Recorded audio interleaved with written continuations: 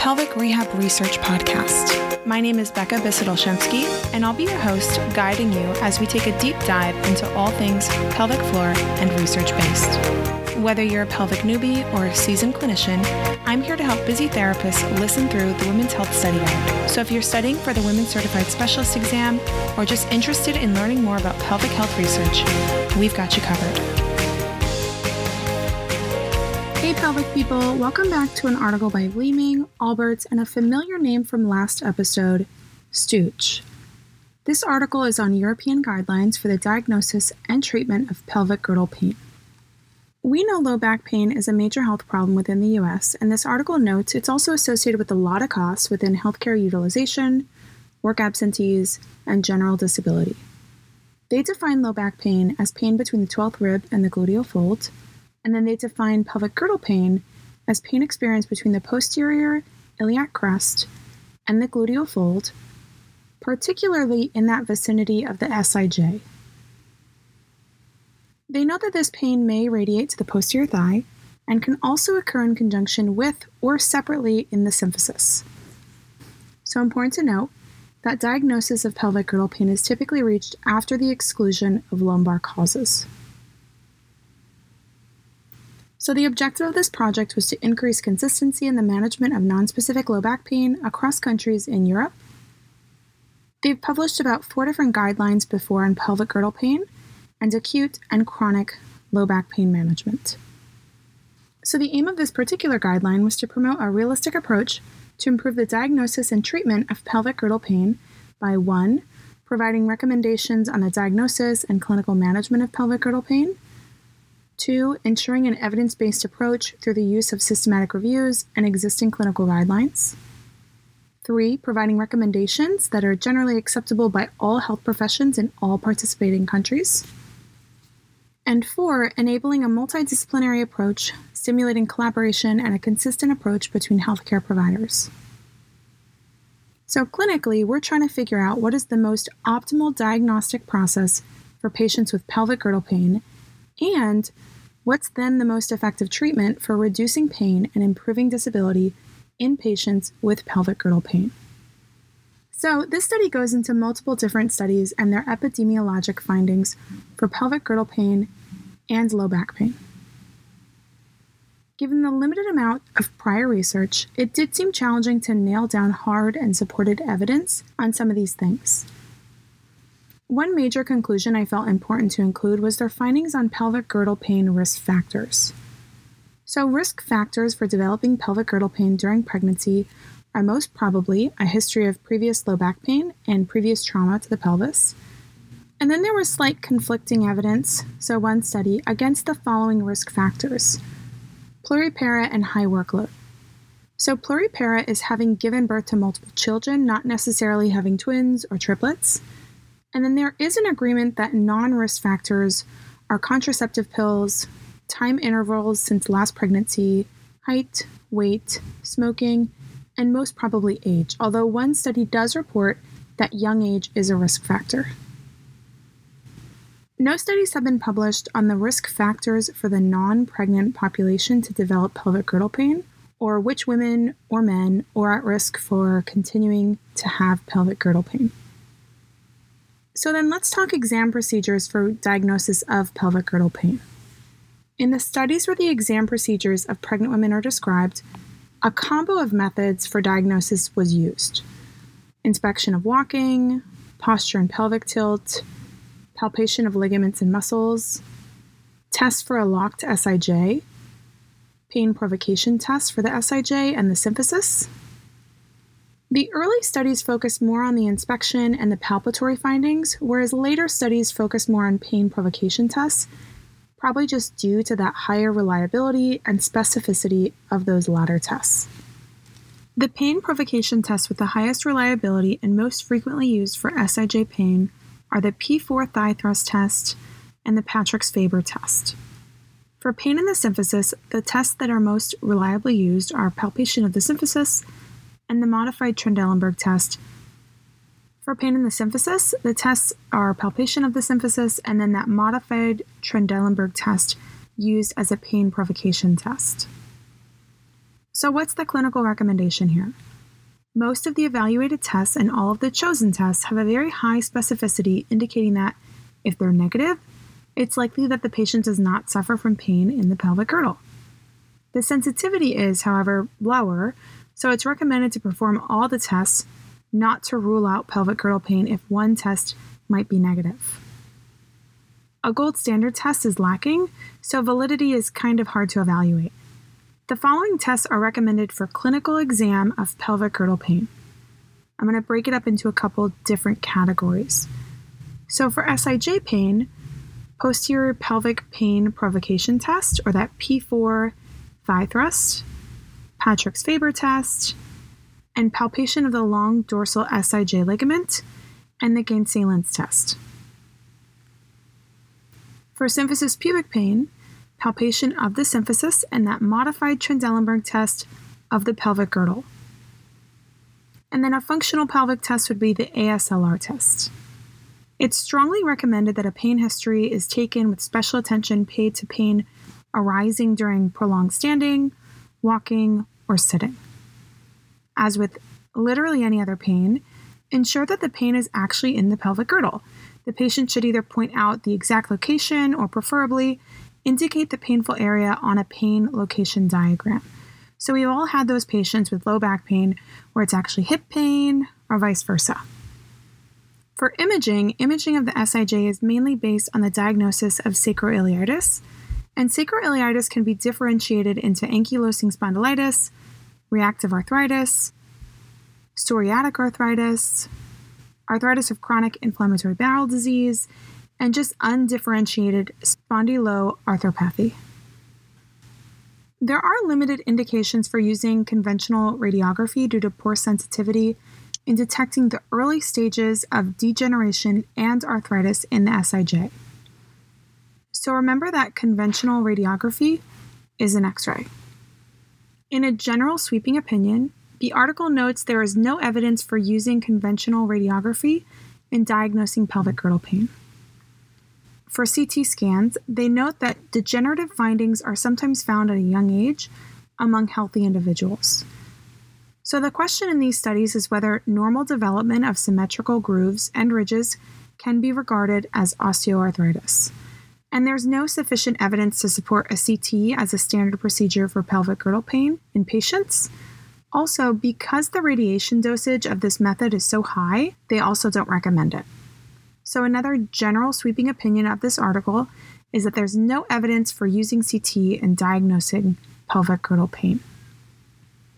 So next up, they talk about MRIs, and they note that evidence shows that MRI shows early inflammatory changes in the bone marrow and in the SIJ joint capsule. So we're going to be thinking of that ankylosing spondylitis. So while CT can also find this, only MRI is going to allow that visualization and grading of active inflammatory changes in the subchondral bone and surrounding ligaments of the SIJ.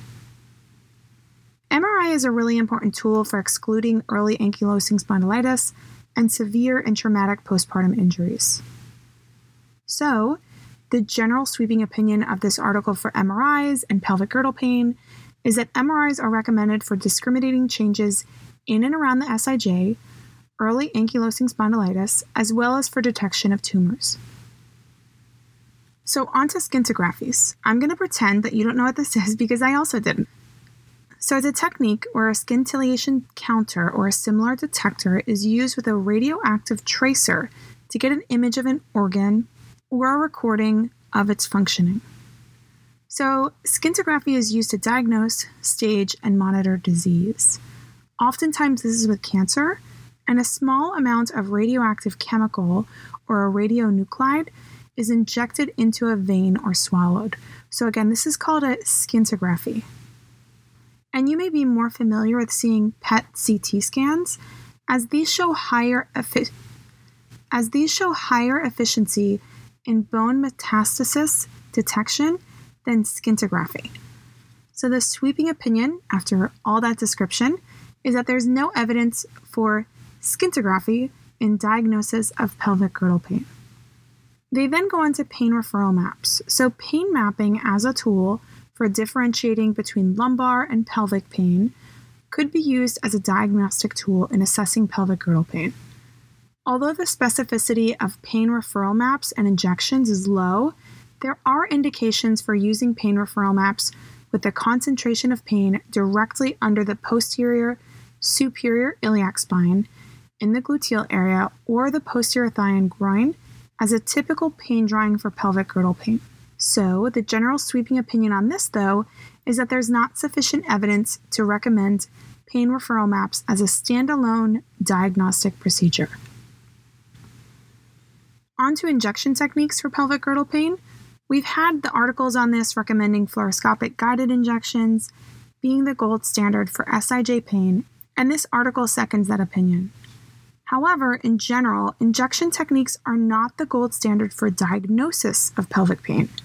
So while there is a gold standard within the technique of providing them, that doesn't make it the best for diagnosis. So the sweeping opinion is that there's insufficient evidence to use local SIJ injections as a diagnostic tool for pelvic girdle pain. Now for diagnostic external pelvic fixation. And this is going to sound aggressive because it is aggressive. We're talking about an external fixation with that trapezoid Hoffman frame. Most people see these on ankles. So in 2 studies on pelvic girdle pain patients, the external fixator reduced and relieved and improved walking ability. The external fixator reduced the movements in the SIJ in 10 patients to about 50%.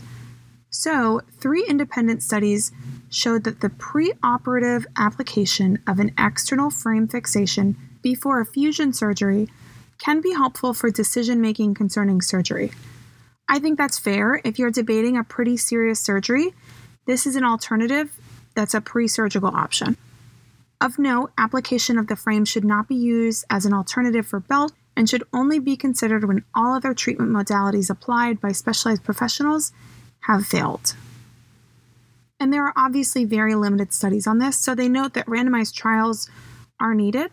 If you want a sweeping opinion on this, the authors agree at this time that there's no evidence to support the use of an external frame fixator in diagnosing pelvic girdle pain.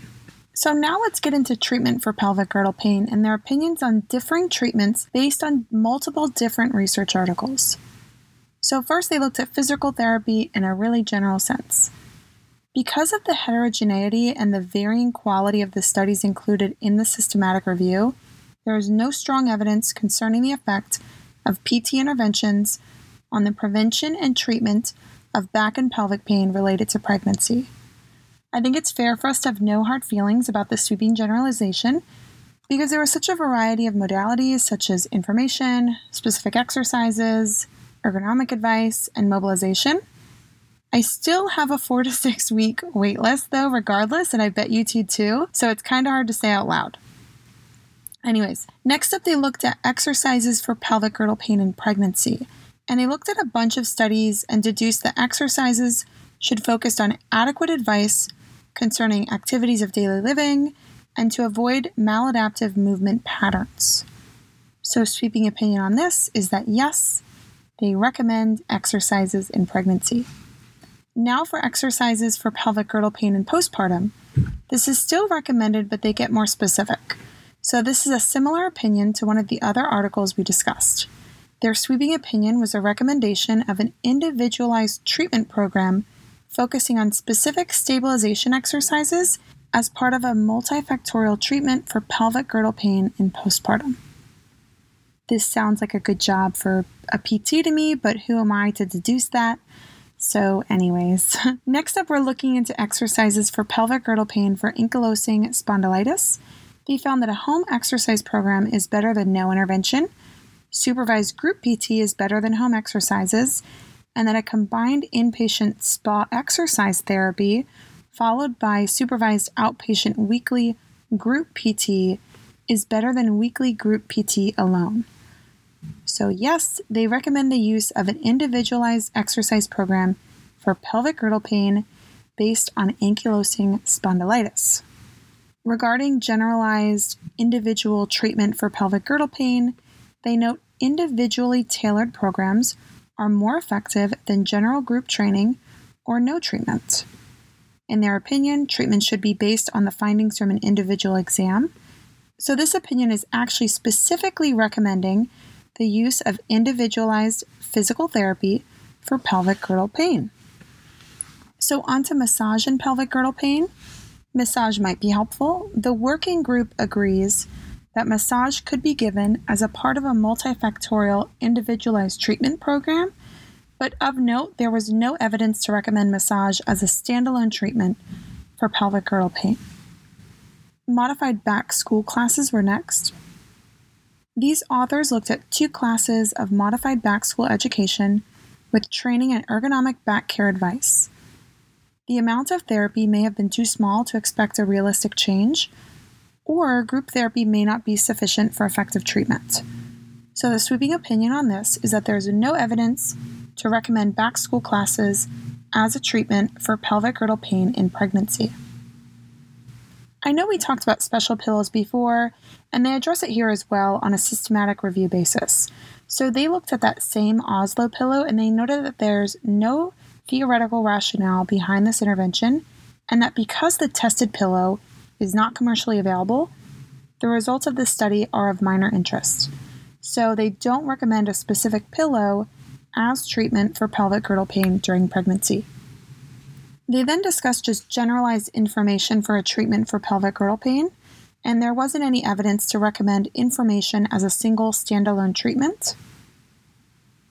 But I think we all know as practicing clinicians that providing adequate information is considered useful in conjunction with other treatments.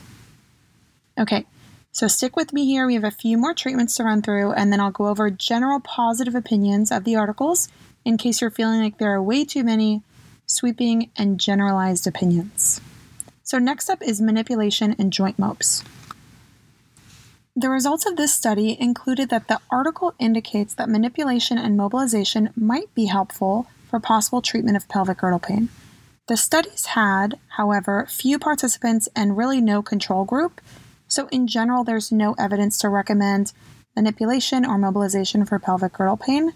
However, manipulation and joint mopes may be used to test for symptomatic relief, but should only be applied for a few treatments. Next up is pelvic belts, and the results showed that a pelvic belt may reduce mobility and laxity of the SIJ.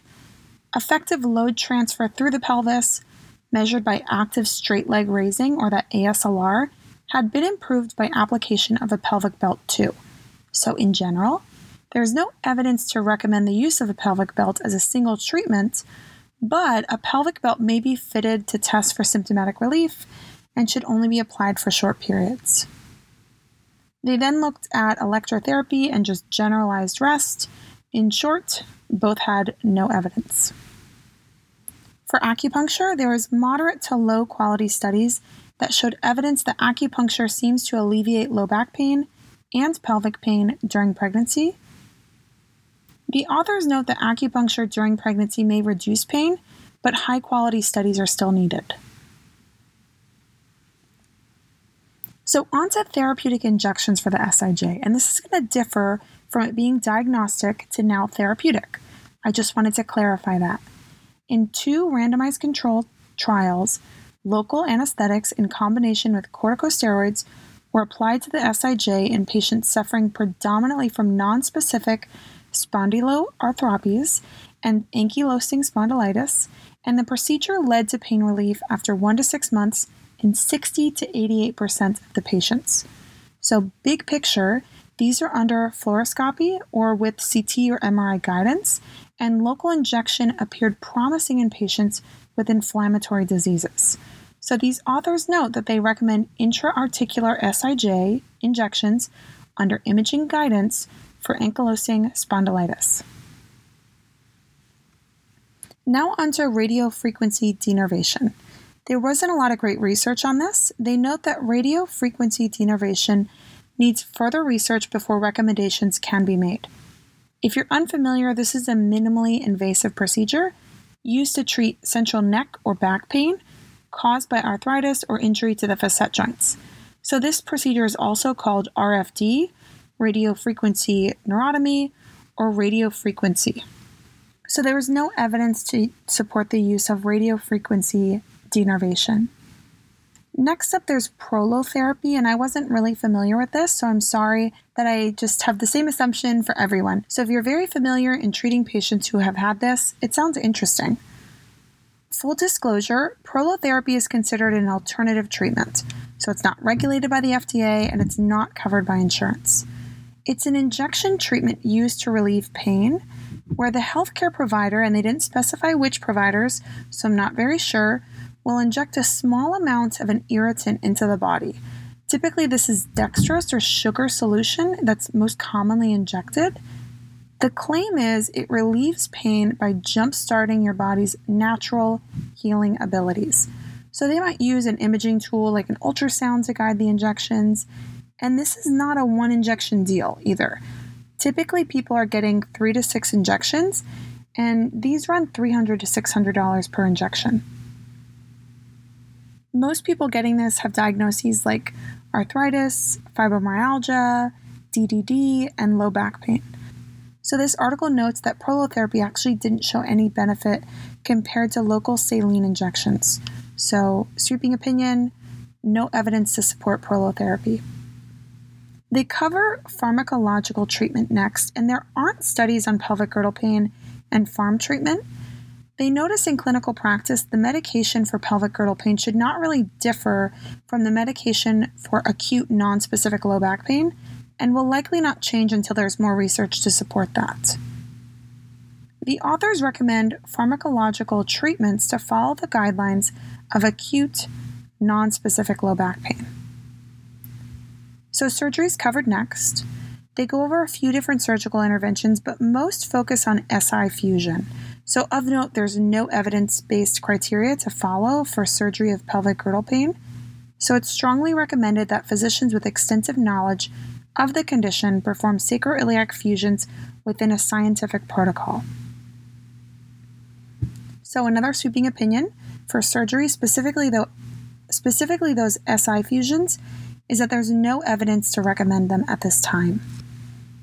The last thing they touch base on is preventative measures, and there were 2 RCTs of moderate to low quality that investigated the effect of treatment aimed at preventing pelvic girdle pain and low back pain during pregnancy.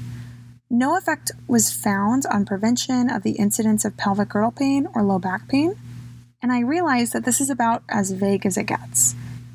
They make a sweeping recommendation that they can't recommend any specific preventative measures.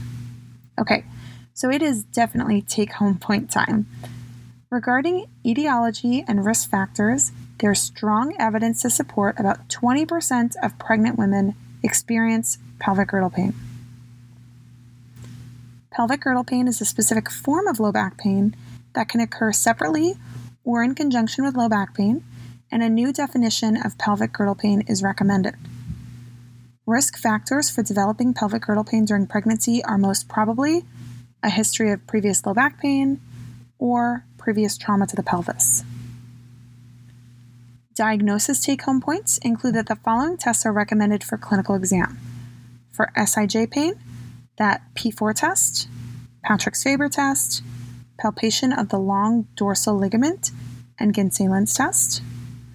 For pubic symphysis pain, palpation of the symphysis and modified Trendelenburg's test of the pelvic girdle. For a functional test, ASLR. Diagnostic imaging does not support x-rays for pelvic girdle pain, with exception to ankylosing spondylitis pelvic girdle pain. There's no recommendation for local SIJ injections as a diagnostic tool for pelvic girdle pain. For treatment of pelvic girdle pain take-home points, these are a few things that you're likely aware of and already doing. They recommend individualized exercises in pregnancy. They recommend focusing specifically on stabilization exercises for control and stability as part of a multifactorial treatment postpartum program. And they recommend intra-articular SIJ injections under imaging guidance for ankylosing spondylitis. So I guess I lied because you're likely not doing that one. So that's going to do it for this article by Vleeming et al. In 2008 on pelvic girdle pain and the European guidelines for diagnosis and treatment of pelvic girdle pain. we're actually going to be hanging out with Vleeming again for our next article, which was published in 2002 on the possible role of the long dorsal SI ligament in women with peripartum pelvic pain. So one of those celebrity ligaments that I was talking about just a few chapters ago, if you're following all my podcasts. All right. So thanks for listening, and I hope to see you all listening at our next article. Bye, pelvic people.